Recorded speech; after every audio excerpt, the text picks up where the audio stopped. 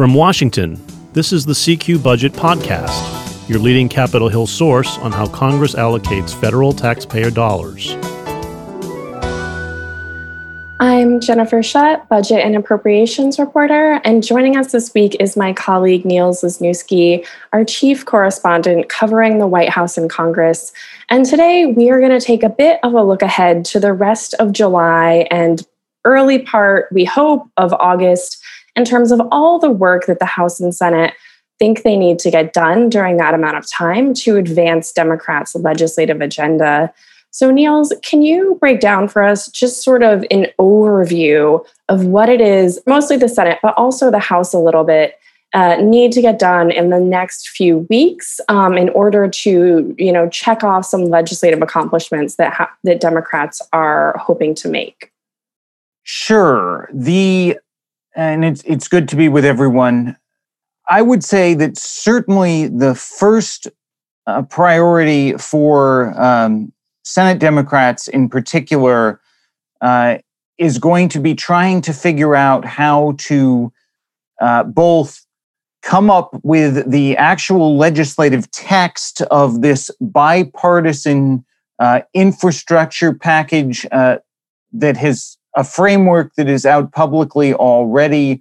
I think now 22 senators from both parties are involved in that blueprint, and then trying to figure out how to do that while also crafting a budget resolution that will enable the Democrats to advance legislation probably in the fall that would be another package of President Biden's priorities more broadly that don't have bipartisan support. And I think the real question that needs to be answered in July is how you pass the bipartisan infrastructure piece of the puzzle and not sort of lose Republican votes along the way, while you are also, if you are the Democrats, talking about a budget resolution that is clearly going to spend way more money and raise more taxes than the Republicans would ever want to go along with. Oh, and by the way, and this should never really be an oh, and by the way, but oh, and by the way, the debt limit is going to run, the suspension runs out at the end of the month of July. And frankly, no one seems to know for sure when exactly the X date, the date by which the debt limit will need to either be raised or further suspended, will actually arrive. Both outside groups like the Bipartisan Policy Center, the Treasury Department, no one really knows for sure whether it's August, September, when it's going to be, because the receipts and frankly, the state of the economy has been in such flux because of the pandemic. Yeah, so lots for lawmakers to address during the next few weeks. Let's try to break these down kind of one by one, even though, as always with Congress, even though things are a bit separate and moving independently, everything is always sort of interconnected and impacting everything else that's in line behind it, sort of like a row of dominoes. So let's just start with the budget resolution, right? The budget resolution is Congress's tax and spending blueprint, not a bill, doesn't become law, is usually a chance for the majority party to have kind of big picture debates about what it wants to do on discretionary spending, mandatory spending, and taxes, not only in the upcoming fiscal year, but usually the 10-year budget window. And so this is something that also unlocks the budget reconciliation process, which allows whatever party is in the majority, right now Democrats, to move legislation through the Senate without needing to meet that 60-vote cloture threshold, or, as some people refer to it as the legislative filibuster that a lot of progressives want to get rid of. So the budget resolution is sort of the first step in the annual budget and appropriations process. But this year, it's also the first step to getting to an eventual reconciliation bill that Democrats want to use to address an array of issues, universal pre-kindergarten, 2 years of free community college, lots of climate change initiatives, dozens of other things focused on the care economy. And so it sounds like in July, or even as we speak, really, the Senate Budget Committee is kind of taking the lead on this in terms of drafting that budget resolution and then advancing it to the floor sometime in the next several weeks. So, Niels, how complicated of a process is it going to be to write a budget resolution in a 50-50 Senate? And what are some of the stumbling blocks that Democrats are hoping to avoid during the next few weeks? Well, when it comes to crafting the budget resolution itself, they have the advantage, oddly enough, of if they are going to run the risk of running into problems at the committee level, they can simply discharge it because we are past the ostensible statutory deadline by which the budget committee should have already discharged its budget or reported out its budget resolution. So some of the procedural complications that Senator Schumer and the Democrats have run into in other matters probably won't be as significant when it comes to the actual budget resolution. But the real challenge is going to be coming up with numbers for the reconciliation instructions that all 50 Democratic caucus members can agree to. And certainly that's going to be the matter of how do you really sort of get Senator Manchin from West Virginia on the same page as Chairman Sanders from Vermont, who, of course, leads the budget committee these days. And remember that the only thing that is actually in the budget resolution in terms of reconciliation instructions is sort of broad directives to committees. There are targets for the amount by which the deficit needs to either be increased or decreased within a committee of jurisdiction. So you're going to expect probably a large revenue-raising number to go to the Finance Committee, but that number may not be as big as it seems because they're also going to be the committee that probably will have a piece of the healthcare spending, essentially. And so this is going to be part of the question. When you go to read the budget resolution, there's a lot of reading between the lines as to what they're actually intending for the committees to report out. Right. And the budget resolution is going to, when it heads to the Senate floor, is going to trigger a process that I'm not sure anyone actually enjoys participating in, even though it tends to last all night. And that, of course, is the vote-a-rama, where when the Senate brings up its budget resolution, any senator is really allowed to offer more or less any amendment to the budget resolution. And this triggers a very lengthy, hours long, usually into the following morning voting process on the Senate floor, where members of, both parties really try to challenge the members of the other party to tough votes on various policy issues.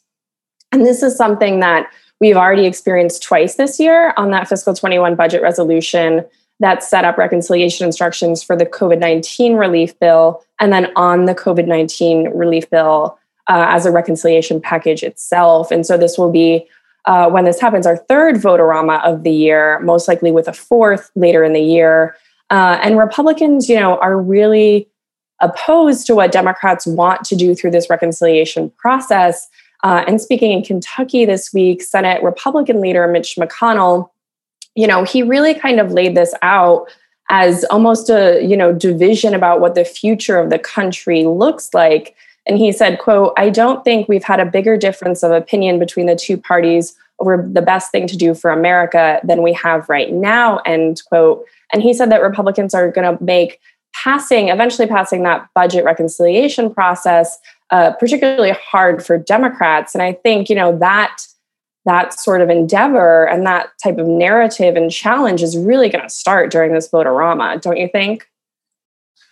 Oh, absolutely. The scope of what are effectively non-binding amendments, but nonetheless are sort of things that members have to vote on, senators have to vote on in the budget resolution vote-a-rama is practically unlimited. And there are always some uncomfortable votes in that sequence. I can think back to past years where you've had, questions about the now once again stopped Keystone XL pipeline project being one where you often find the Republican side prevailing because of more moderate Democrats and Democrats from production states. But the reality is going to be how much then of those amendments could actually be adopted, and how much then the House Democrats have to sort of grit their teeth and agree to vote for. Because remember, because of the way this process seems to be setting up, the House is going to be facing the take it or leave it prospect on the budget resolution. And so, this is not a case where there is likely going to be a negotiation back and forth between the two chambers on the final language. It's really just going to be the resolution that comes out of the Senate that the House leadership is most likely going to whip and try and get to pass as the method of advancing President Biden's agenda. Yeah, and assuming that the House Democrats do accept that Senate budget resolution, that sort of gets both chambers going on the reconciliation process that we expect to last into the fall.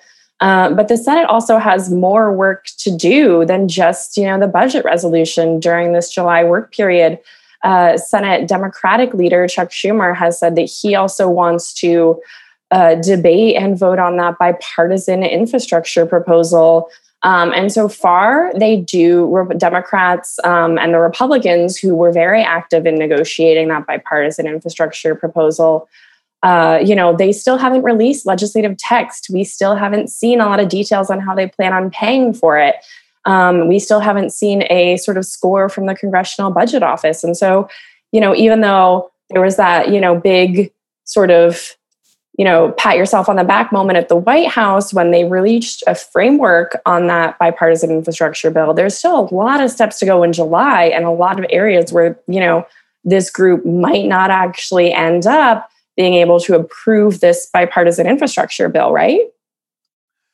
That's certainly possible. I mean, one thing that you wonder about is how the scoring for parts of that bill and some of the supposed pay-fors will go.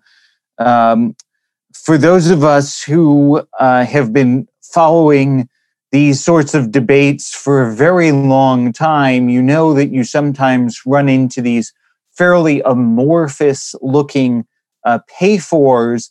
And this one in particular, in that blueprint framework, has one that is particularly unusual to me, which is there is some of it that is supposedly paid for by the effective investment in infrastructure itself, what we might call dynamic scoring. And I don't think, having not seen any CBO numbers yet, I really wonder how much of this is going to be quote unquote paid for by the supposed increased economic activity and future revenues that could be generated from, having better highways and water systems and ports and all the rest that may end up in this package.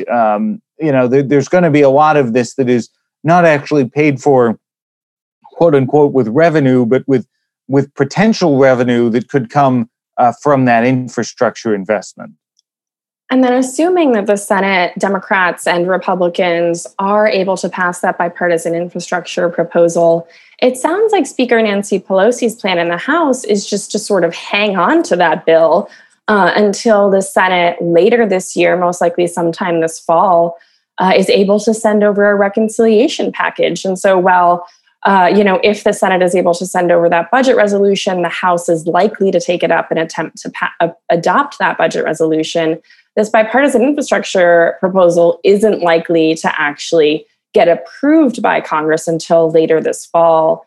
And so that is sort of another interesting dynamic in this, because Republicans are not particularly happy that Speaker Pelosi plans to just kind of wait on this bipartisan infrastructure proposal until Democrats are able to approve reconciliation in the Senate. And so that is going to be one of those sort of fascinating sort of undercurrents of everything else that's going on in Congress during the next few months, particularly with bipartisan talks on other issues as well. And that sort of leads us into uncertainty about the debt limit and all of the issues that we're seeing here, and sort of some of the back and forth on when exactly Congress needs to either raise the debt limit to a certain number or suspend the debt limit through a certain date. And so can you talk to us a little bit about, why this is an issue that Congress comes to, sometimes every couple of years, sometimes every few months, and what are some of the repercussions if lawmakers don't get it right? The repercussions are almost untold levels of calamity, particularly in the financial markets. If the full faith and credit of the United States comes into question, whether or not the Treasury will make its debt payments, that means that interest on any sort of Treasury bond becomes suspect, and the value of Treasury notes becomes suspect. And at that point in time, you have real questions about whether or not the US dollar should be the reserve currency for the world. And so the consequences are hard to fathom and really not really knowable exactly. And so that's why everyone tries to avoid this. Now, every few years, we run into this situation where most recently they've used this method of suspending the debt limit, where they set a date certain by which it's supposed to be raised. And then there is this fairly convoluted process through which the Treasury can use extraordinary measures, which aren't all that extraordinary all the time, to figure out to sort of extend the date past that deadline date. The issue is that this has become something that is always used as sort of a bludgeon by the minority party in Congress to try and exact some sort of concessions. And it's going to be a tough time for the Democrats, frankly, to be needing concessions on the debt limit when they're also trying to pass all sorts of large spending and tax programs. There's not a lot of room for the give and take, the sort of normal horse trading that there would be necessarily.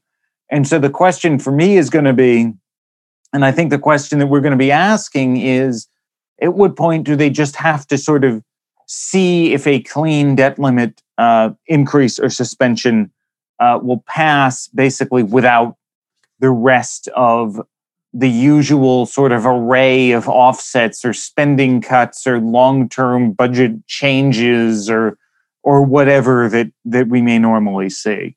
So lots of complicated legislative negotiation and floor votes coming up in the next few weeks, which myself and Niels and several of our colleagues will be tracking as we head into this July work period. Niels, thank you so much for joining me today.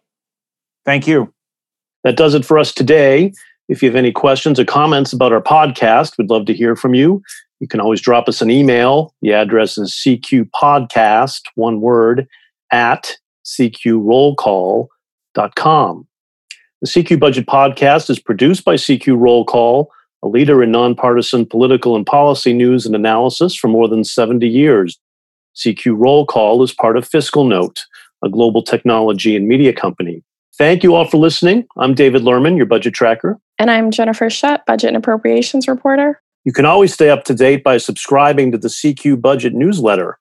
Be sure to subscribe to this podcast. You can find us on Apple, Spotify, Stitcher, NPR One, or just Google the phrase CQ Budget Podcast.